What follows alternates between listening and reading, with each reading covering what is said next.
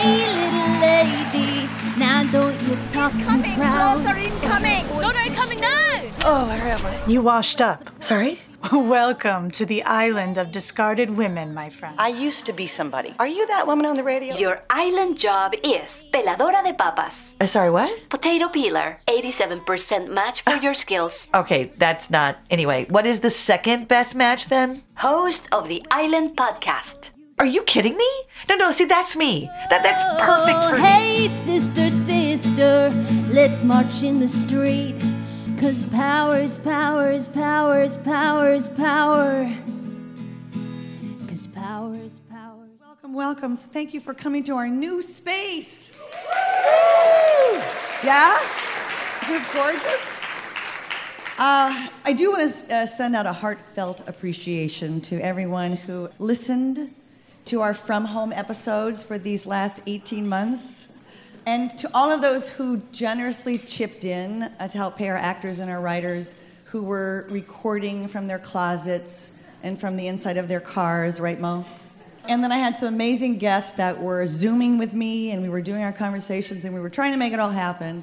And then we thought, yay, it's time to come back live. So, yeah.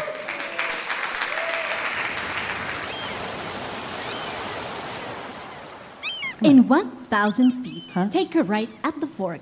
Yeah. Then turn No. right at the fork. Yeah, there's no Turn fork. There's right no at fork. the fork. There's no fork, Mary. It's just a beach. It's a beach. There's no fork. Oh, there's Day. Day. Turn right at the fork. Oh. Then your destination will be on your left. Your destination is on your left. Yeah, Mary, thank you, but my destination is actually on my right. Recalculating. Hey, Sue, how are you? I'm good. Turn right, then turn left. Okay, Mary, you Oh need my Then to... God. turn left. You're so funny right now. What's No, going on? I think she's been freelancing for Google Maps. Oh, you know, I mean, that's yeah. good, but oh my That's God. just, there's Mo. There's Mo. There's Mo. hey, There's Mo. Mo. Take the left 2 lanes to merge into Mo. Mary, seriously. Then merge into Mo. No, Then what is merge happening? into Mo. Mary, you need to reboot, okay? I think your lava is overheating. So, Mary, goodbye. Goodbye. Yeah, she'll be fine. Yeah, she'll be fine. Okay. All right, look at you guys. So tell me. It's been so long. How have you been? What have you been doing? Oh, well, I've been quarantined at the rescue hut. I mean, which is totally fine because we've been super busy. My gosh. Really? Yeah, with layoffs, furloughs, tons of women washing up. I mean, women are the first to go most of the time. Oh, so, shit. yeah. Is that true? Women get laid off and furloughed before men? What study did that come from? From all the women washing up, there's a ton on the shore. No kidding. Man, I got to look deeper into that. I'm writing a story for Minnesota Monthly. Oh, That'll yeah, be you good to should. include for sure. Yeah. For sure. See, okay, you've been swamped, right, Mo? Oh, Just yeah. writing. Writing up a storm. Yeah. I've been swamped too. Wait, Absolutely. doing what? Doing what, Sue? Oh, shut up. No, like seriously. Oh, you were not serious. Yeah, No. I kind of am. I've been keeping the Island podcast alive. Hello. Hello, my name is Miri. Okay, she's Florida back. Mary's Express. back. Mary's Welcome back. Mary's back. back. Yeah. Mary's back. Wait, so where's Shannon? Oh, Shannon is knee deep at the Anger Hut. They renovated the whole hut and they added a bunch of new rooms. Oh, I love new rooms. Yeah. It's so fun. There's a new room called the Mad Room. There's a mad room at the Anger Hut? Yeah, What happens? What happens at the Mad Room? nothing. Because everyone is too mad to be angry. You know what I mean? Yeah, I get that. I mean, found I- It's a Mad World, starring Spencer Tracy, Milton Berle, Okay. Buddy Hackett, good. Ethel Merman, Mickey Rooney, Oh, Phil yeah, Silvers, that part. Jonathan Okay. Winters, Edie Adams, and Dorothy Provine. Dorothy Provine. I don't know Dorothy Provine. Yeah, I don't know any of these names. Okay, you have to stop that right now. You have to stop all of I'm that being thing, serious. that young thing, all of that stuff. So I want to talk about our new home, this beautiful women's club of Minneapolis. The club was founded in 1907, and they moved. They actually had this gorgeous building built in 1922. Now, for those who are listening online, those who are listening to the podcast, we're in this beautiful lounge with these beamed ceilings and these huge arched windows. And the original founders were prominent women in the area who weren't welcome at any of the men's clubs. So, of course, they started their own damn club. And yeah, exactly, right? But much more than that, they were motivated by wanting to meet the needs of the community and step up and serve where others weren't. So, for example, in 1911, the Minneapolis public school children, they would share drinking cups. So the Women's Club wanted better health for the city's children, so they pushed the Department of Home and Education to install artisan water pumps and kissing fountains. That's what the little thing, the burblers, they called them kissing fountains. And the club was instrumental in replacing the practice of how to clean the floors. They would oil them and scatter wet sawdust on the school floors to clean them. Ew. And so instead they thought, hey, what if you scrubbed the floors with like soap and water? Wouldn't that be novel? That was the Women's Club that did that. They also helped establish the first visiting nurses program and free school lunches for kids. And currently, right now, their kitchen is being used to make 1,200 meals a day for the homeless.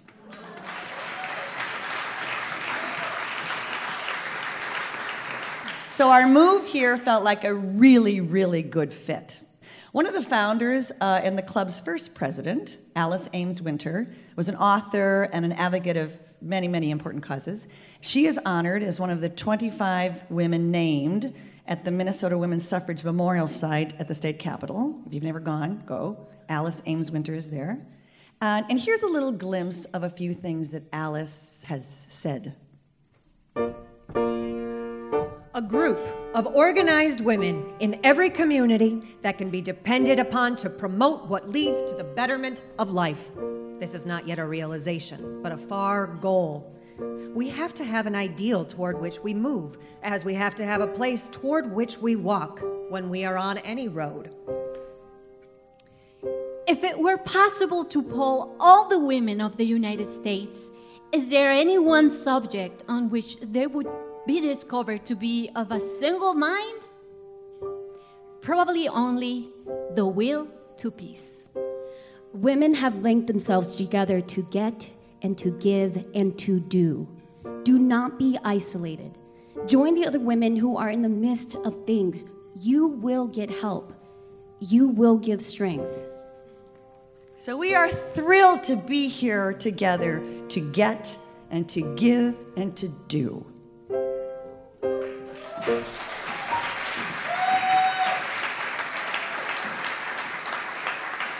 Okay, everybody just breathe out. Oh, just breathe out. In your masks, or just maybe breathe to yourself. I don't know. Maybe the breathing's not good. I don't know.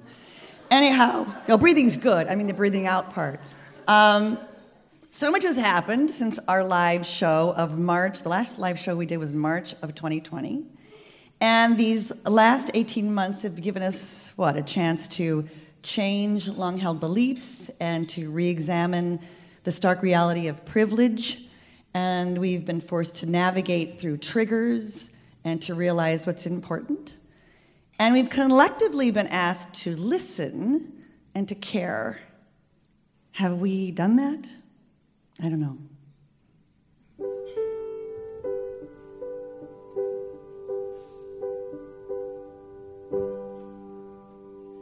I learned I was pregnant with my second child in February of 2020, not long before the world as we knew it shut down. Being pregnant is hard. It's hard on my body, on my mental health. So before going into my second pregnancy, I had to stop and ask myself, am I ready to feel like this again? I remember with Nellie, my first, I didn't feel like myself for almost 2 years. My body was that of a stranger. My creativity depleted. My identity was lost in limbo. I've never described myself as a depressed person. In fact, it's quite the opposite. That's why it never occurred to me what was happening. But this time around, something clicked. And for the first time, I knew I wasn't alone. I wasn't crazy. I could finally give it a name, and by doing so, I was free. So, hello, I'm Zippy, a mother, an artist, an optimist, and I experience postpartum depression.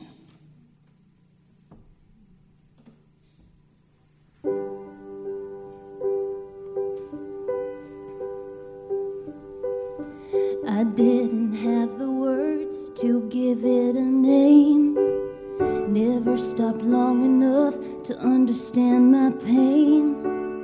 Always head for the light, ain't that what they say? Well, maybe it's okay not to be okay. And so I braved the night and walked into the shadow. I found a piece of me headed toward the gallows. I held her by the hand all the way back home. Here all along we both thought that we were alone. And I made peace with my shadow.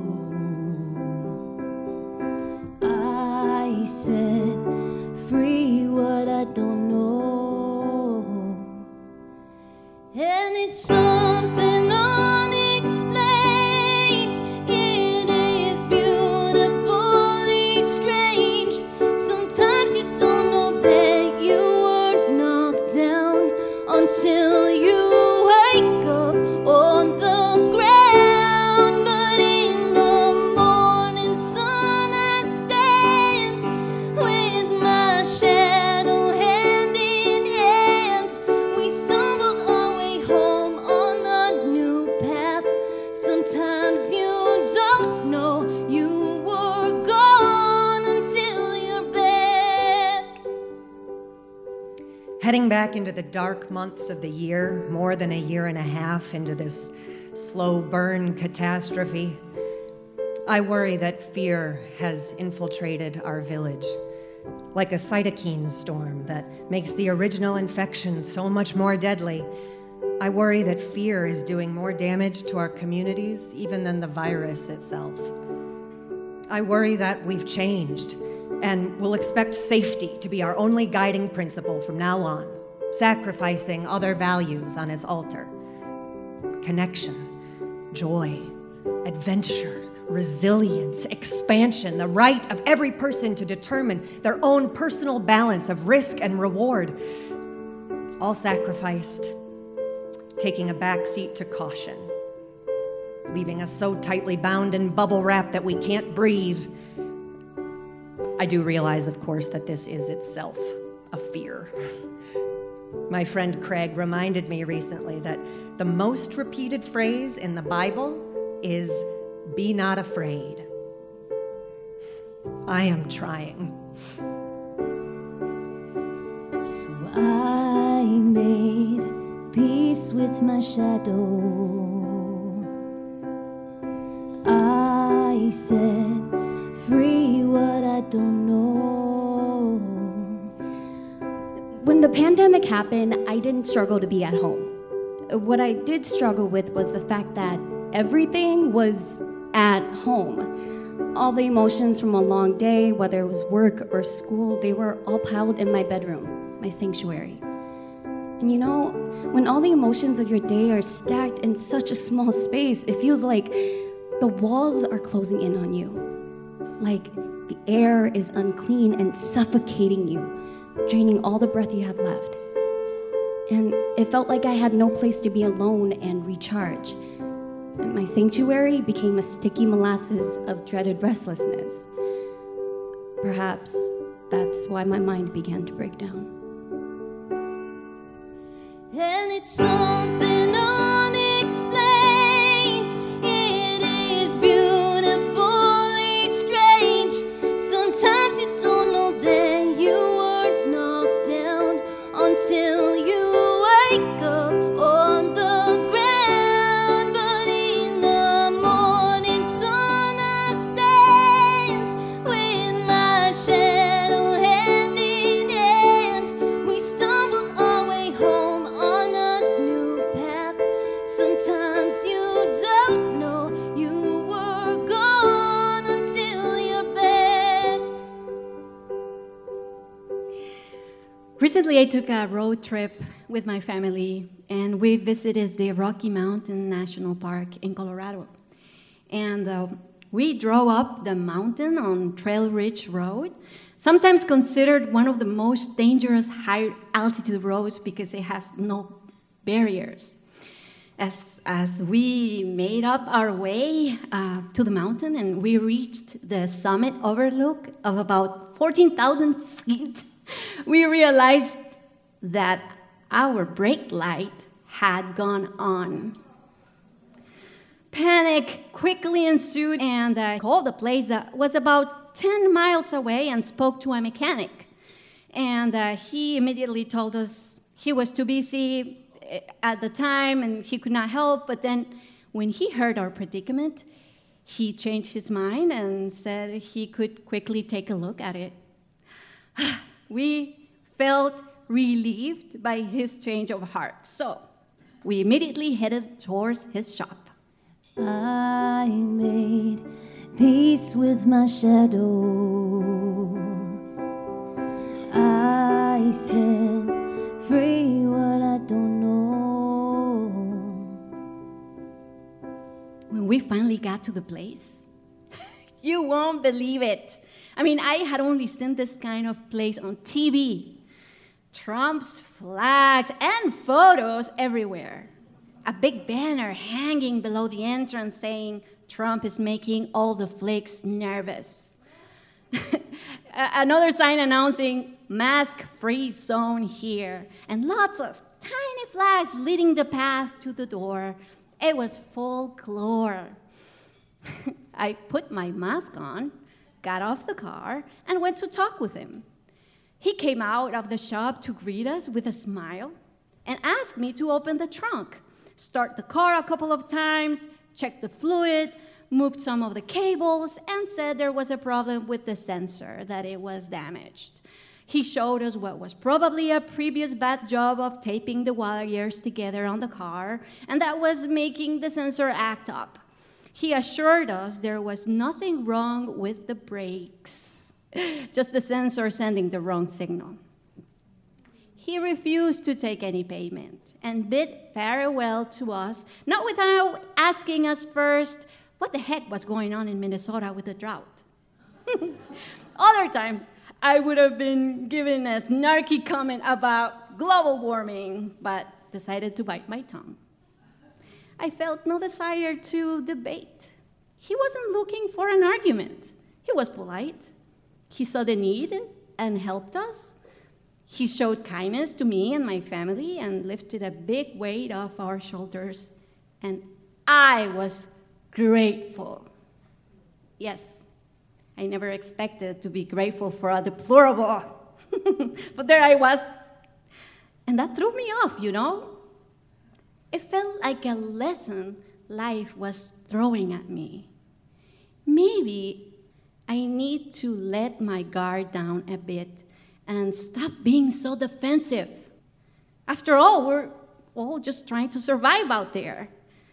He might have his share of problems, just like me, you know, even though our realities are very different.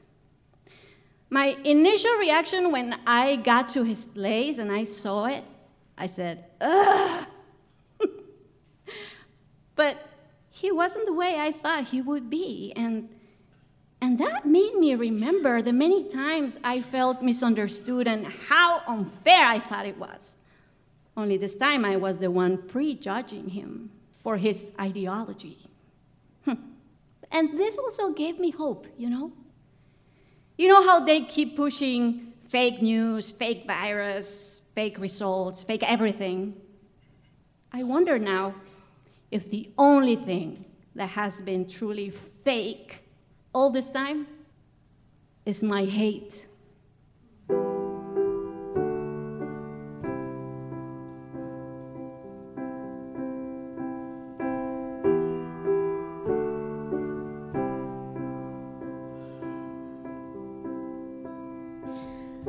A few years ago, I went through something that involved a very young, moldable Day and a very not that young, unhealthy man.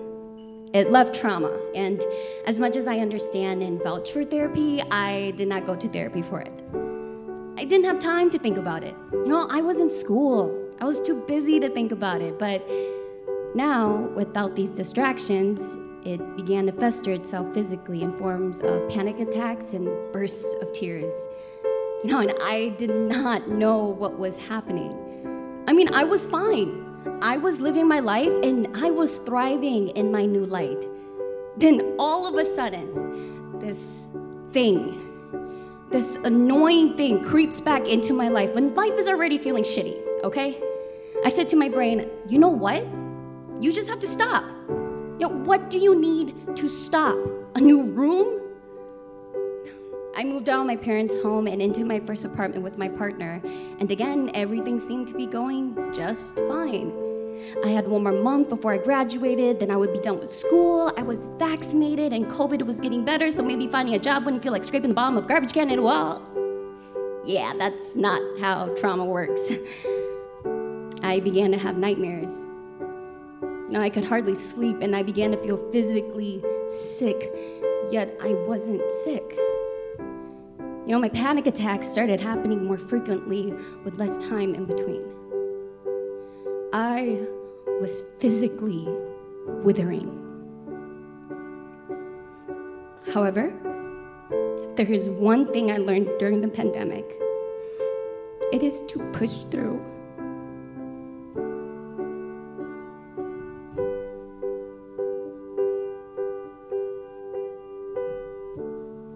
So I got therapy online, where I could virtually speak to a therapist instead of feeling weird about going to an office. I picked up photography. I've always loved portraits and taking portraits, and now I had time to focus on that. I found creative ways to express these emotions that were tearing me apart.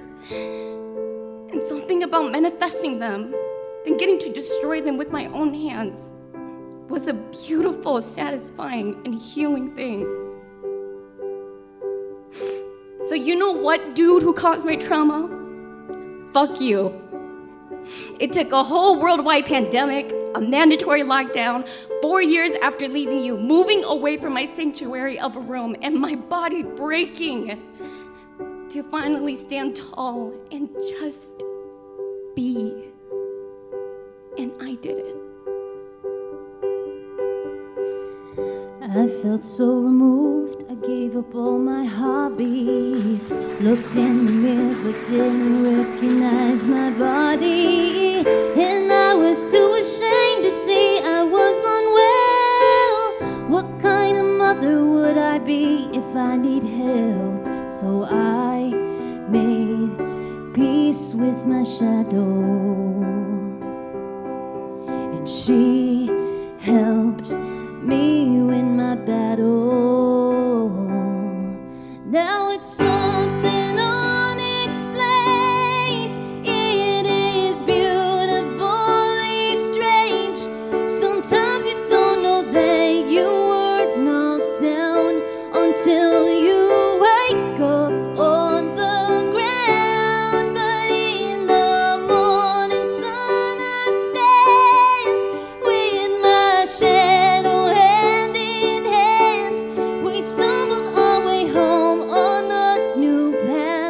Sometimes you don't know you were gone until you're back. We started hoarding cauliflower pizza crusts during the pandemic. We discovered these crusts just before the shutdowns, and we love them. So when we retrained ourselves to shop every 3 weeks instead of every other day, we would grab 3 or 4 boxes. Each box had 2 crusts, so 2 times 3 or 4. That would last for a while. It was our fun/practical meal. A base of red sauce for Ron, a little pesto for me, and then whatever's left over in the fridge on top. Now, not all the stores had the ones that we really liked without the cheese in them and all that kind of stuff. But the big one that we usually went to did. Until the day that they didn't. They were out. They were completely out. And I panicked. I know, it sounds silly, but I totally, and then I remember the co-op has them. Yes, the co-op has them usually. Okay, so I convinced Ron that it's worth it to drive over there, and my heart is pounding the whole time. Oh, please have them, please have them, please have them. And we get there, and I pull on my mask and my latex gloves. This is early pandemic, give me a break. And I walk through the doors, and I have to do all that I can to keep from, like, running to the freezer section. But I do anyway. And I'm like, oh, please, oh, please, oh, please, oh, please. And they had them. Yes! Thank you, Jesus. Yes, there they were. There they were. 3 beautiful boxes of cauliflower pizza crust. Our quarantine warm blanket. But they only had 3 boxes, which meant I could only take 2 because I have to leave one for the next person, right? I mean, what if they're frantically driving over, right? I mean, and then it dawns on me as I'm standing there staring through the glass doors of the frozen pizza section that I have always left one of whatever for the next person. Oh, there's only 2 tubs of crumbled goat cheese. Well, we're good with one. One's good for us. Because, what about the next person? And then I realized I do it with everything, and I always have. I don't know, maybe it's a preacher's kid thing. I don't know. But, and I didn't actually realize it. I wasn't cognizant of it until I was seriously contemplating how many boxes of the cauliflower pizza crust should rightfully belong to me. I mean, we could sure use 3 boxes. I mean, we're only shopping, every 3 weeks. And it's COVID, right? I mean, we're trying to stay safe, stay home, just keep everyone else safe. And if we shopped more often, right? We'd be putting the essential workers at risk. And they're already at risk because they're doing all this. Fuck it, I'm gonna take all 3 boxes. Fuck it. You know what, next person? There is a lovely stack of pizza crust made from almond flour, which we cannot eat because my husband is on a low oxalate diet. So you can have those, okay? And I grab the 3 boxes, and I check out, and I walk to the car, and I totally lose it. And Ron is there trying to figure out, whoa, what's happening? What's going on? What's all the tears? Blah, blah, blah, blah, blah. And I took all 3 boxes. And he's like, cool, they had 3 boxes. That's cool. Wow, great. That was worth the trip. I go, no. You don't understand. I took all the ones they had. It's a pandemic. We're supposed to be looking out for each other. We're wearing masks. We're checking in on each other. We're seeing if anyone needs anything. And I didn't do that. Well, maybe there's more in the back. What? Maybe there are more boxes in the back and they just haven't restocked them. Oh, right. Yeah. Maybe there's more in the back. Yeah. Oh, I'm sure there's many more in the back and they just hadn't gotten to it. Oh, yeah, okay. He starts the car. You feel better? No. I made peace with my shadow. I set free what I don't know. I've been thinking about waves, about the kinds we perceive and the kinds we can't, about those we control and those we have no choice but to ride. Last month, my sister gave birth. I was with her in the delivery room for 15 hours, watching a monitor map the contours of her contractions, the waves rippling through her body. When they started coming more quickly, things got rock and roll very fast. Her husband, the midwife, nurse, and I gathered around her. I held one leg, the nurse held the other. We'd watch a wave start to build on the monitor and catch it like surfers. Say, okay, are you ready? Come on now. Push, push, push! Okay, one more. Okay, you're good, rest. The wave would pass and we'd all bob around in the lull, slack and weary, until it was time to paddle up the next coming crest. Finally, my niece, Azelia, washed ashore, screaming and miraculous. It struck me later that I've been seeing that pattern everywhere lately. The rise and fall of a line on a graph in the waves of COVID washing over the world. We've all been studying the shape of its wake, trying to explain it, assign credit or blame for the surges and sudden declines. But there's something at work here that we can't yet discern, a force we can't identify, let alone control. I have a friend whose mother is fading deeper into dementia. He says it's like watching a wave recede into formlessness as she loses the edges of herself, of time and place and meaning. Meanwhile, my little niece, Zelly, is busy becoming, swelling into a discrete wave in the sea of consciousness, while others, my friend's mother, so many others, are sinking back into it, letting go. It's something unexplained. It is beautifully strange. Sometimes you don't know that you were knocked down until you wake up on the ground. But in the morning sun, I stand with my shadow hand in hand. We stumbled our way home on a new path. Sometimes you don't know you were gone. Sometimes you don't know you were gone until you're back.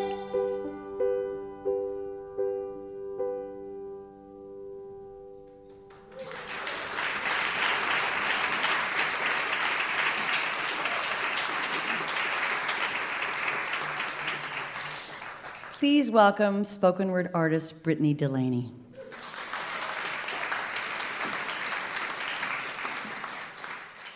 In 2020, I found myself at the intersection of purpose and mortality. Life has a funny way of telling you it's time to wake up and get going. My ongoing chuckle is called lupus. And the joke was 2 rounds of chemo, a lot of she may not pull through this, an infected chest port, sepsis, a broken healthcare system, and I tell you the punchline, but we're still laughing.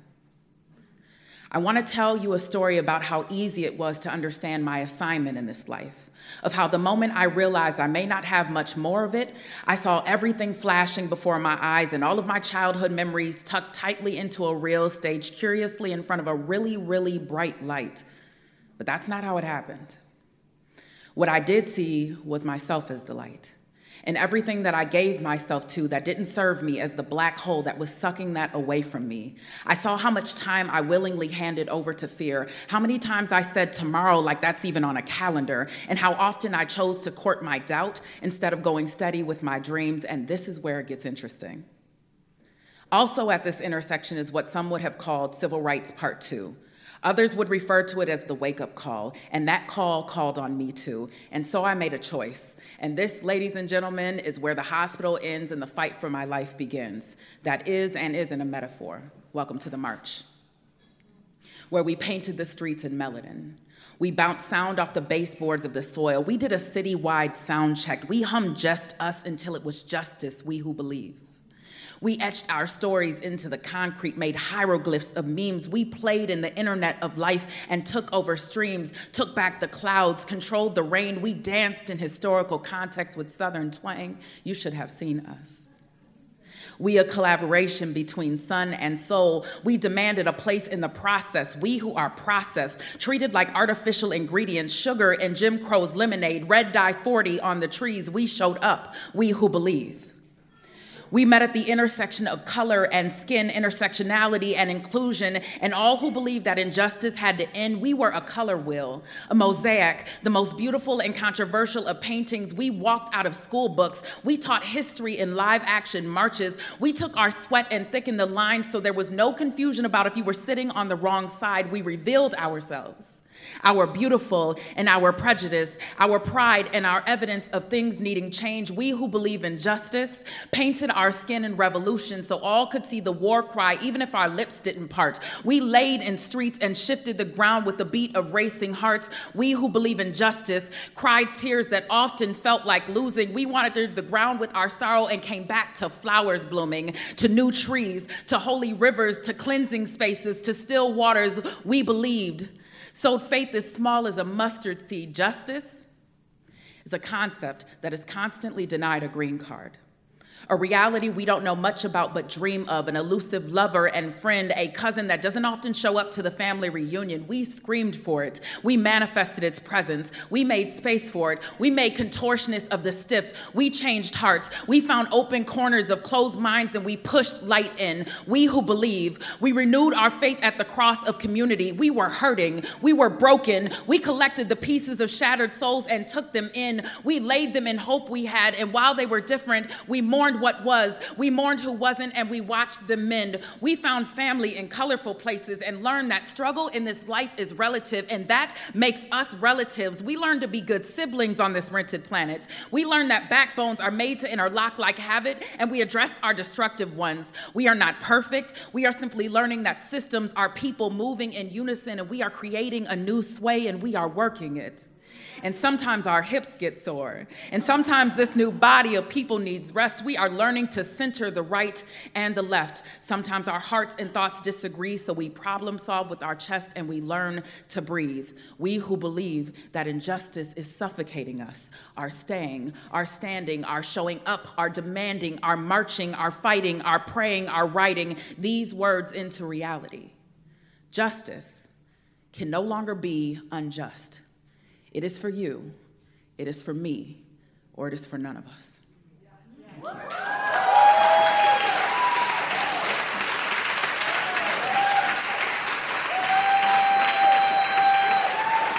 Brittany Delaney, yes, yes, yes. Powerful, so powerful. Thank you, thank you. Okay, so there's a really cool project that's underway right now. It's called Protest, a revolutionary rock opus. And it's a show that pays tribute to women activists who have made a substantial impact on their communities and politics and the world. Now, Protest, the musical, is still in process. Protest is in process. You can go to their website, protestrockopus.com, and hear clips of songs and read more about the artists and writers and composers and lyricists. One of the artists is our special musical guest tonight. Nora Montanez Patterson, she along with composer Miguel Gonzalez, wrote this song paying tribute to the activist Dolores Huerta. So here is Nora Montanez Patterson with Tim Carroll accompanying her on guitar. So let me tell you a little bit about Dolores after hearing these beautiful activists up here. Dolores Huerta is an American labor leader and civil rights activist who, with Cesar Chavez, is a co-founder of the Nation Farm Workers Association, which later became the United Farm Workers, coining the phrase, "Si se puede," yes, we can. Huerta helped organize the Delano grape strike in 1965 in California. And in 1993, Dolores became the first Latina inducted into the National Workers Hall of Fame. Yes, yes. Now, she is referred as Dragon Lady, which is a derogatory term used by the anti-union supporters. So, here is Dragon Lady.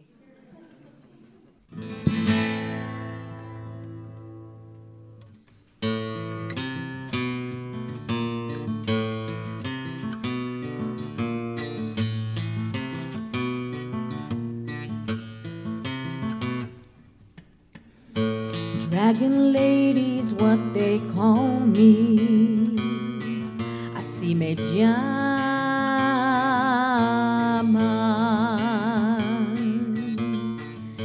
Dragon Lady, you're an insult. Me reclaman. But I'm not scared por tus palabras, porque I will say a minute I waste on you is a minute taken away. But I'm not scared por tus palabras, porque I don't play. From growers to rich to powerful races is what you pray. Dragon Lady, stay in your place. Ako sinan.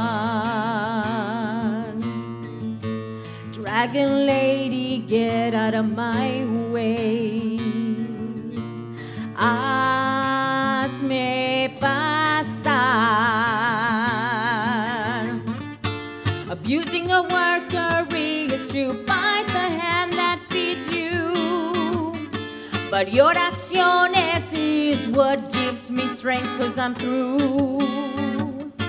Abusing a worker is to bite the hand that feeds you.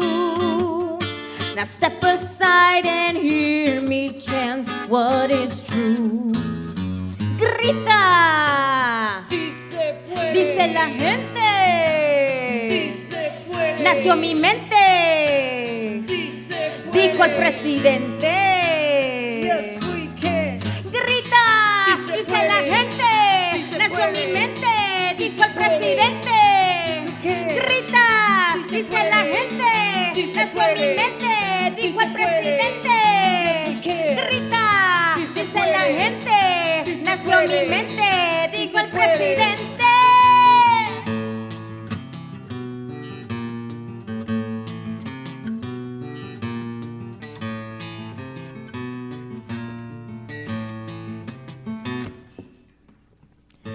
Dragon lady, you're not my race. Una mojada. Dragon lady, get out of my face. Eres nada. Jamás me iré, I'm here to change the world away from you. I'll never leave, I'm here to shine a mirror too. Jamás me iré, I'm here to be the voice that I always knew. This dragon lady brings in power and the truth. ¡Grita! Sí se puede. Dice la gente. Sí se puede. Nació mi mente. Sí se puede. Dijo el presidente. Yes, we can. Grita. Sí se dice puede. la gente. Sí se Nació puede. mi mente. Sí Dijo se el puede. presidente. Yes, we can. Grita. Sí se dice puede. la gente. Sí se Nació puede. mi mente. Sí Dijo se el puede. presidente. Yes, we can. Grita. Sí se dice puede. la gente. Sí se Nació puede. mi mente. Sí Dijo se el puede. presidente.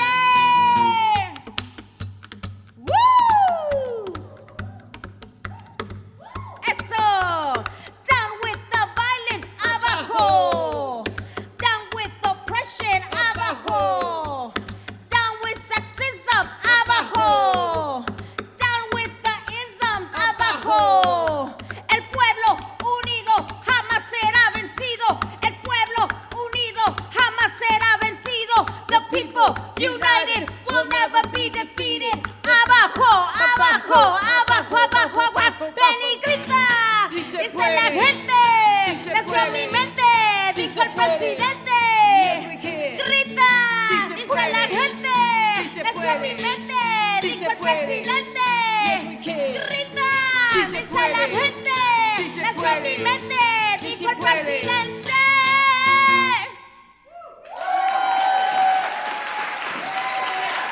Thank you. Thank you. Nora, Tim, thank you, thank you. Now please help me welcome my guest for the conversation, Betty Folliard. Betty, come on up. Come on up, Betty. Yes, we can. Yes, Oh, we look. can. And I was on the phone with Dolores Huertes, and she was talking about the Equal Rights Amendment. Yes. Yes, Dolores is 92. Thank you. Thank Thank you. you, thank you, Oh my thank gosh, you. what an honor. Love it. All right, so we'll just get started. Now, you are, I'm just going to kind of run through a little bit of your resume here. You are the founder of ERA Minnesota. You have the table out there. Yeah, a couple of them. Yeah. You are currently a member of Minnesota Attorney General Keith Ellison's task force on expanding women's economic security. Indeed, yes. You are the executive producer and host of the weekly radio show A Woman's Place. Was. I did that for 2 years. Okay, yeah. she was doing that. Okay, you need to update your LinkedIn. Oh, thank you. And You know, I stalk as well as I can. Oh, yeah. And you were the lead on community outreach and engagement in the arts, faith, and education for Keith Ellison when he was in Congress. Indeed, right. yes. And you're a very active Minnesota State representative from Hopkins. Yes, right? 6 years. 6 years. 3 You were also a terms. school board member from Hopkins, Yes, right? 5 But- years. Yeah. Okay, we'll talk about all that in a minute. But what really struck me was you used to be a professional actor. Oh, yeah, I did that too. Yeah. You have a BA in theater from Stanford and an MFA from Wayne State University. That's right. Right, Yeah. Peter? Right, Peter?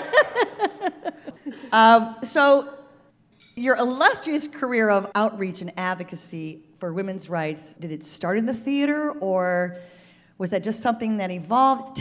Give me the highlights of your theater career, of your, Okay, as you called so- it, your first career. Oh, okay. So my mother was a concert pianist, and so we had music all growing up, and she directed our elementary school choir and wrote operellas. She called them operellas.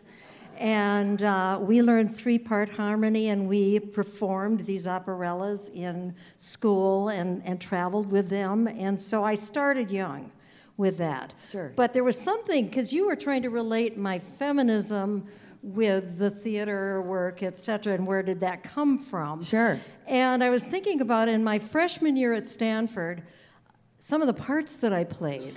And the first part I played was a rape victim in 27 Wagons Full of Cotton, Tennessee Williams. The second thing I played was, it was a Theater of the Absurd play, and I played Susan B. Anthony. And the third thing that I did was I was a one-woman sexual revolution called Red in the Gaieties at Stanford. And I think, okay, that was 1969-70. I was already starting to be working on some of these issues and working through some of these issues through my experiences, which I was an experiential learner, and hence I was in the theater. Sure. And so, yeah, that's kind of where it began. And then I went to the Stanford in Britain, and they had just started a program that was women's studies. Oh, okay. And okay. so I took a class in that. I took a class in the just brand new African American Studies department. Okay, That okay. was just born. Actually, in my freshman year, that's the 4th show I did. I did a show with the BSU, the Black Students Union, and so working on civil rights issues, women's rights issues, kind of started young, and you don't even realize it. It kind of sneaks up on you. Sure. You were telling me about, you did a USO tour. I did, In yeah. 1974, while you're still in college. Yeah. Right? Yeah, well, And- I was a slow learner. It took a while to get through Stanford. But yeah, but so I had. But you were at Stanford, so you know that's okay. Well, I dropped out in my sophomore year because I couldn't figure out why I was there, and I worked as a big girl in the big city in Chicago for a year. And so now you fast forward to what was sort of my senior year, and my father calls me up and says, "Betty, you better graduate from Stanford because Santa Claus is not going to give you a college education forever." And so, and then shortly after, I got into this summer program at PCPA, Pacific Conservatory for the Performing Arts, and they were awarded through the American Theater Association a USO tour for having the best college musical in the country. And the musical we did was Once Upon a Mattress. And so I went through Korea, Japan, Taiwan, Philippines, and Guam. Which is a perfect play to take to Korea, Japan, Taiwan, and pretty Guam. much. I mean, Yeah. you know, really, I think Once Upon a Mattress, it's just like, it's just clean fit. You know, Yeah. that's the one. That's the one. That was the one. 1974, the Vietnam War is just slowly, finally ending. And let's go see Once Upon a Mattress. And actually, now I think about it, that is the perfect thing to see. Really. Right, exactly. It must have been a really good production. Well, I mean, most people, when you say I did a USO tour, they think that I was there in hot pants and with Bob Hope, white boots, and the whole 9 yards with Bob Hope. I did meet Bob Hope when I came back. Yeah, because he wanted to be in Once Upon a Mattress, and he said, "No, there's no role for you. I'm sorry." So I just noticed that he was signing his new book. I have it at home. Called 30 Years of USO Tour. So I went up and I got my book signed by Bob Hope. Sweet. But yeah, it wasn't a Bob Hope tour. We were flying in Hueys and Chinooks all across the Far East, and it was kind of fun. Well, no, but what a cool experience. Yeah, that's like a really cool experience. Then, okay, so fast forward a little bit. You get married. You move to Dublin. You marry an Irish guy. You move to Dublin, and you become a mom. Cast my knickers to the wind. Yeah, cast your knickers to the wind. Yeah. And you were talking about how you noticed the healthcare system there versus here. Sure. So my daughter is over here. Hey, daughter. This is Vienna, and she was born in Ireland. My 3 children were all born in Ireland. So basically, in the 7.5 years I lived there, I was barefoot and pregnant. But I did a little theater there, too. But talking about the healthcare system specifically, my kids were basically free. Interesting. And over there, over here, you had 1 to 2 days in the hospital, right? That was about the time when they were kicking women out, straight out. Just, have a baby, boom, you're gone. And over there, it was like luxury because it was a full week. And even with my last child, the nurses said to me on the 6th day, okay, now you go out for a nice dinner with your husband, and we'll take care of the baby. Wow. Yeah. It was known as your annual Holliers because it was your annual holiday. You're supposed to have a baby once a year, so... You talked about how that experience and being in Ireland and having the 3 kids sort of changed your sort of worldview or changed your trajectory as far as being an actor. I segued out of theater because being a mom at home, and I knew that I was going to slam up against a wall, and I did, that marriage and children and the theater started to be difficult for me. Yeah. I've always had 2 pieces of me, and they were the side that is the community activist and then the theater side. And the community activist side started rising up, so I changed. You changed. Yeah. You went through the change. I went through the change. Okay, so you moved back to the States, and you moved to Minnesota in particular. Mm-hmm. And I know one of the reasons why your sister was here, and you're directing some children's shows. And then at one point, your children are in school at this point, and you get into it with a school principal about needing to start children learning different languages earlier, right? Mm-hmm. And your principal says, well, if you want to make that kind of decision, you'll have to run for school board. So I'm driving home from that, and I go, I guess I have to run for school board. And I didn't have a clue, not a sausage, had no idea how to run for school board. So I asked a friend. She says, well, I guess you have to, make some signs and have a piece of lit. And so I got my kids to help me, and we made some signs. And we put them there, here and there. And my kids and I went out door knocking. And we made one little piece of lit that, just took it, mimeographed it, I think, back then. I don't know. Sure, of course. And the smell. Yeah. Yes. And so then I go to one of the final forums, and I meet this guy who is a school board member in Hopkins, Bob Anderson, God love him. I hope he's not here tonight. And Bob, here? Bob, anybody? And he says to me, so Betty, what are you doing to run for school board? And I said, well, my kids and I made signs, and I'm going door knocking.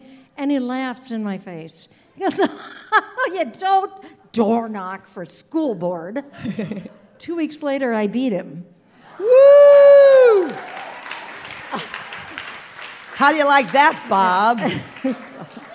I didn't actually beat him. I won. Okay. Yeah. So, and then you were telling me that when Steve Kelly vacated the state representative position to run for Senate, that the press calls you and says, Oh, yeah. You're running so for your 5 seat, years right? later. It's Yeah. 5 years later now.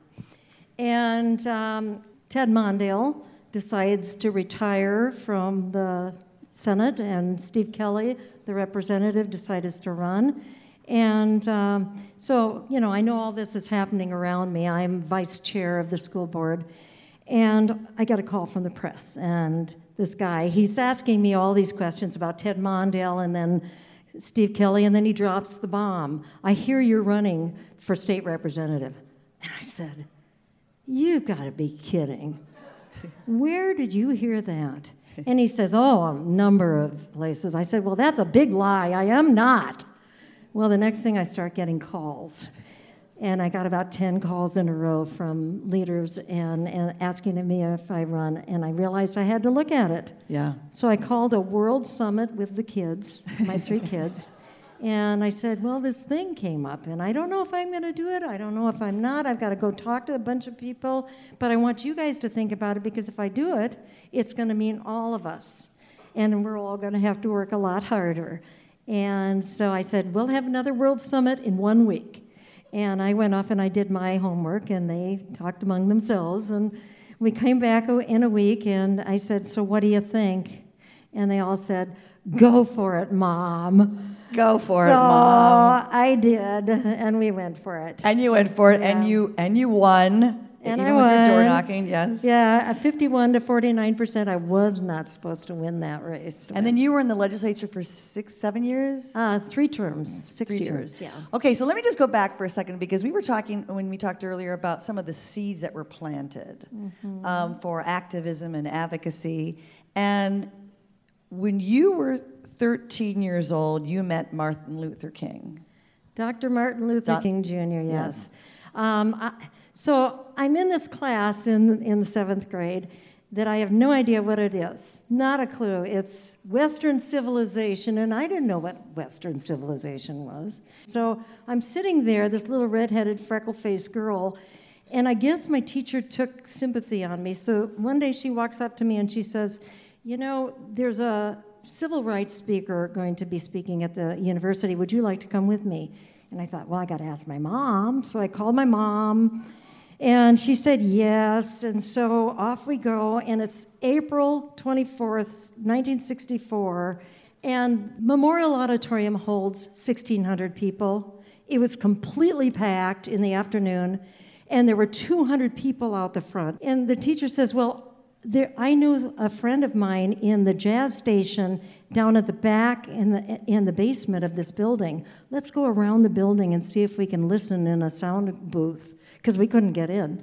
And so we go in there and we listen to this civil rights speaker in this sound booth for an hour. And afterwards I come out with her and we walk out the back of the building. And 2,000 people went out the front. Nobody's out the back, and we're just waiting for our ride. And she's asking me, well, what'd you think about it? And as I was saying, well, I thought it was pretty interesting. I think I learned something. And 4 guys in their coats and fedoras come walking out of the back of the building, and one of them walks up to me, and he puts out his hand, and he says, what's your name, young lady? And I said, Betty James. And he said, well, Betty James, my name is Dr. Martin Luther King Jr., and I am so glad you came today. What? And he shook my hand, and then he went off, and they all jumped into the Chevy and drove off. But it's one of those things that they start to add up after a while. Right. Do you know? I want to talk about where sort of those seeds were planted and all led to you sort of working for women's rights. Right. Not that that was unusual, because you're a woman. You had talked about how, tell me about the 2 conflicting messages that you felt that you got growing up. Oh, the 2 messages I got growing up were, you can be anything you want to be, and you can't do that, you're a girl. Yeah. How many heard those? Yeah. Right? Yeah, those are the 2 messages. So I want to get to the ERA. Yes, so do I. Yeah, let's get to the ERA. In 2014, yes, you went to a rally. Tell us about that. So we were working on the Women Economic Security Act that year, and I was the first chair of Gender Justice. Some of you might know it. It's a legal nonprofit. And so I was working on these 15 issues that were before the legislature, and we succeeded in getting 9 of them, which put Minnesota on the forefront of women's workplace issues, which was pretty exciting. And so I went to this organization that I founded called The Salon, which is current and former DFL women elected officials. And I was saying to them, you know, we need to amplify this. And I got online and I looked around and I found that there was a women's rights rally in Washington, D.C. that summer. And I just said, I'm going. I bought the tickets. I got the hotel, so I told my friends, I'm going, we should do this. And Sandy Pappas, Senator Pappas, said to me, well, we should get a bus, Betty. And I knew what she meant. She meant, you should get a bus, Betty. So that summer I raised the money for a bus and recruited, and we have Kristen Frabel over here who went with us. Anybody else that went? Yes, there's Judge Gail Kulik went with us. And we went, there were 50 of us, a very diverse group of people in 2014 going to this women's rights rally. And we had a ball and we realized, oh my gosh, there are all these other people who are working on women's equality across the country, specifically on the Equal Rights Amendment. So we came back and I called a meeting and I said, well, you want to make this formal? Shall we make this ERA Minnesota? And folks said yes, and so that's how ERA Minnesota was born. Yes. Yay! So what is this? So remind us, or tell us, or remind us, what is the status now of the ERA amendment? Thank you for asking. That's important. You're welcome. So the good news is that the ERA is ratified and coming to a constitution near you. That's the good news. Now, the bad news is that the closer we get, the steeper the climb, right? Because the Equal Rights Amendment is the only amendment ever proposed and then passed through Congress and through 38 states that has been stopped by an arbitrary, and I might add, sexist time limit. And so here we are right now. We ratified the 38th state last year, and ERA Minnesota was there. Suzanne Wilhite, our new president of ERA Minnesota. Where's that? Yay! Suzanne is here, and I was there, and Suzanne was there in Virginia. But 2 weeks before that happened, seeing the writing on the wall, the Trump Bar Department of Justice Office of Legal Counsel issued an opinion saying that the Equal Rights Amendment died in 1979. Now, 1979 was the first time limit, right? But Congress actually extended that 3 more years to 1982. What they're talking about, we don't know, because what we know is that, yes, there have been there's a time limit, and yes, there are the rescissions that 5 states rescinded their ratification, but there's nothing in the Constitution that allows for time limits, and there's nothing in the Constitution that allows for a state to rescind their ratification. And indeed, the Supreme Court, there is super precedent in the Supreme Court on that second issue, because both after the 14th Amendment and the 15th Amendment were finalized. Oh, right. States tried to rescind and went all the way to the Supreme Court, and the Supreme Court turned them back, saying you cannot rescind after the fact. So our constitutional experts say we're on the right side of history, we won't take no for an answer, and we will prevail on this. Yes. So tell me what would change when it is actually embedded into the Constitution. How would life be different for all of us? Well, first of all, the Equal Rights Amendment is for all. Yes. When you say all of us, It is for all because it will apply to everybody, and that includes LGBT, non-binary individuals, everybody. Yeah. And so anybody could use the Equal Rights Amendment in the courts when they are being discriminated against on the basis of sex or gender. What the Equal Rights Amendment will do is provide the legal underpinnings for protection against discrimination on the basis of sex and gender. Yeah. What does it affect? It affects sexual violence, which is all the categories, domestic assault, rape, all of that. So sexual violence, pregnancy discrimination, which still happens in this country here. It affects pay inequity, which affects everything else, like child care and all the other pieces. And then it will give men the ability to push back on laws that discriminate, on the basis of being male, in which there are laws that also discriminate against men. So it's everybody. Interesting. Yeah. Let me just ask you this.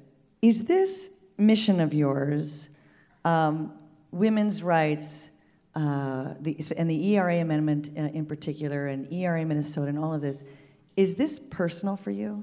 Oh, yes. Oh, yes. Very personal. Yeah. And we were talking about stories, and of course, I don't tend to tell my stories because early on I told my stories, but what I learned was all women have their stories. Yeah. All of you have stories to tell. Yeah. And so I don't tend to tell my stories, but I will tell you that I do have a daughter, and I do have a granddaughter. Yeah. And I want them to have the world to open up and not feel the limitations that have been imposed for generations on us. We're living in a world that is patriarchal, but patriarchy is a form of suppression and subjugation of women and others that negatively impact us in our entire life. Mm-hmm. And so we just kind of want to take the top off of that. To me, it's so simple. Alice Paul, who was one of the writers of the Equal Rights Amendment, said, that all she's looking for is ordinary equality. Yeah, right. And that's what we're looking for, that we were part of the march recently, the Bands Off Our Bodies march. It was last Saturday. Last Saturday. Yeah. We brought the big ERA yes signs and everything. But right now in America, we're seeing the first time the worst pulling back of women's rights in 50 years. Wow. And what does that mean to us? Well, it means in that case, in the case of reproductive rights, men have bodily autonomy, women don't have bodily autonomy, and is this what we call equality in America? Right. I don't think so. Yeah, right. We can do better. Yeah. Yeah. I want to thank you for fighting this fight. Thank you. And for continuing to fight this fight. Everybody else is fighting it. But I want to thank you, Betty, for fighting this fight for all of us. And on the island we have a movement called WW Shush. When women show up, shit happens. Yeah. And I would like to say that I think for tonight we should change it to when Betty shows up, shit happens. Thank you, Betty. Thank you, Betty. Thank you so much. Thank you. That's our show. Thank you, everybody. I want to thank again our guests, Betty Folliard, Brittany Delaney, Nora Montanez Patterson, and Tim Caro. And I would thank our cast, Sylvia and Day and Mo and Zippy. And I want to have a big thank you to our engineers. Thank you, Sam Hudson, and thank you, Catherine Horowitz, so much. Thank you to Barry Browning, who gave us light, and to our amazing volunteers, Carolyn and Jennifer. And thank you to Kevin Wingy and Jennifer Van Wyk from the Women's Club. We'll be back next month right here with another live Island of Discarded Women. Thank you, everybody. I'm Sue Scott. Thank you.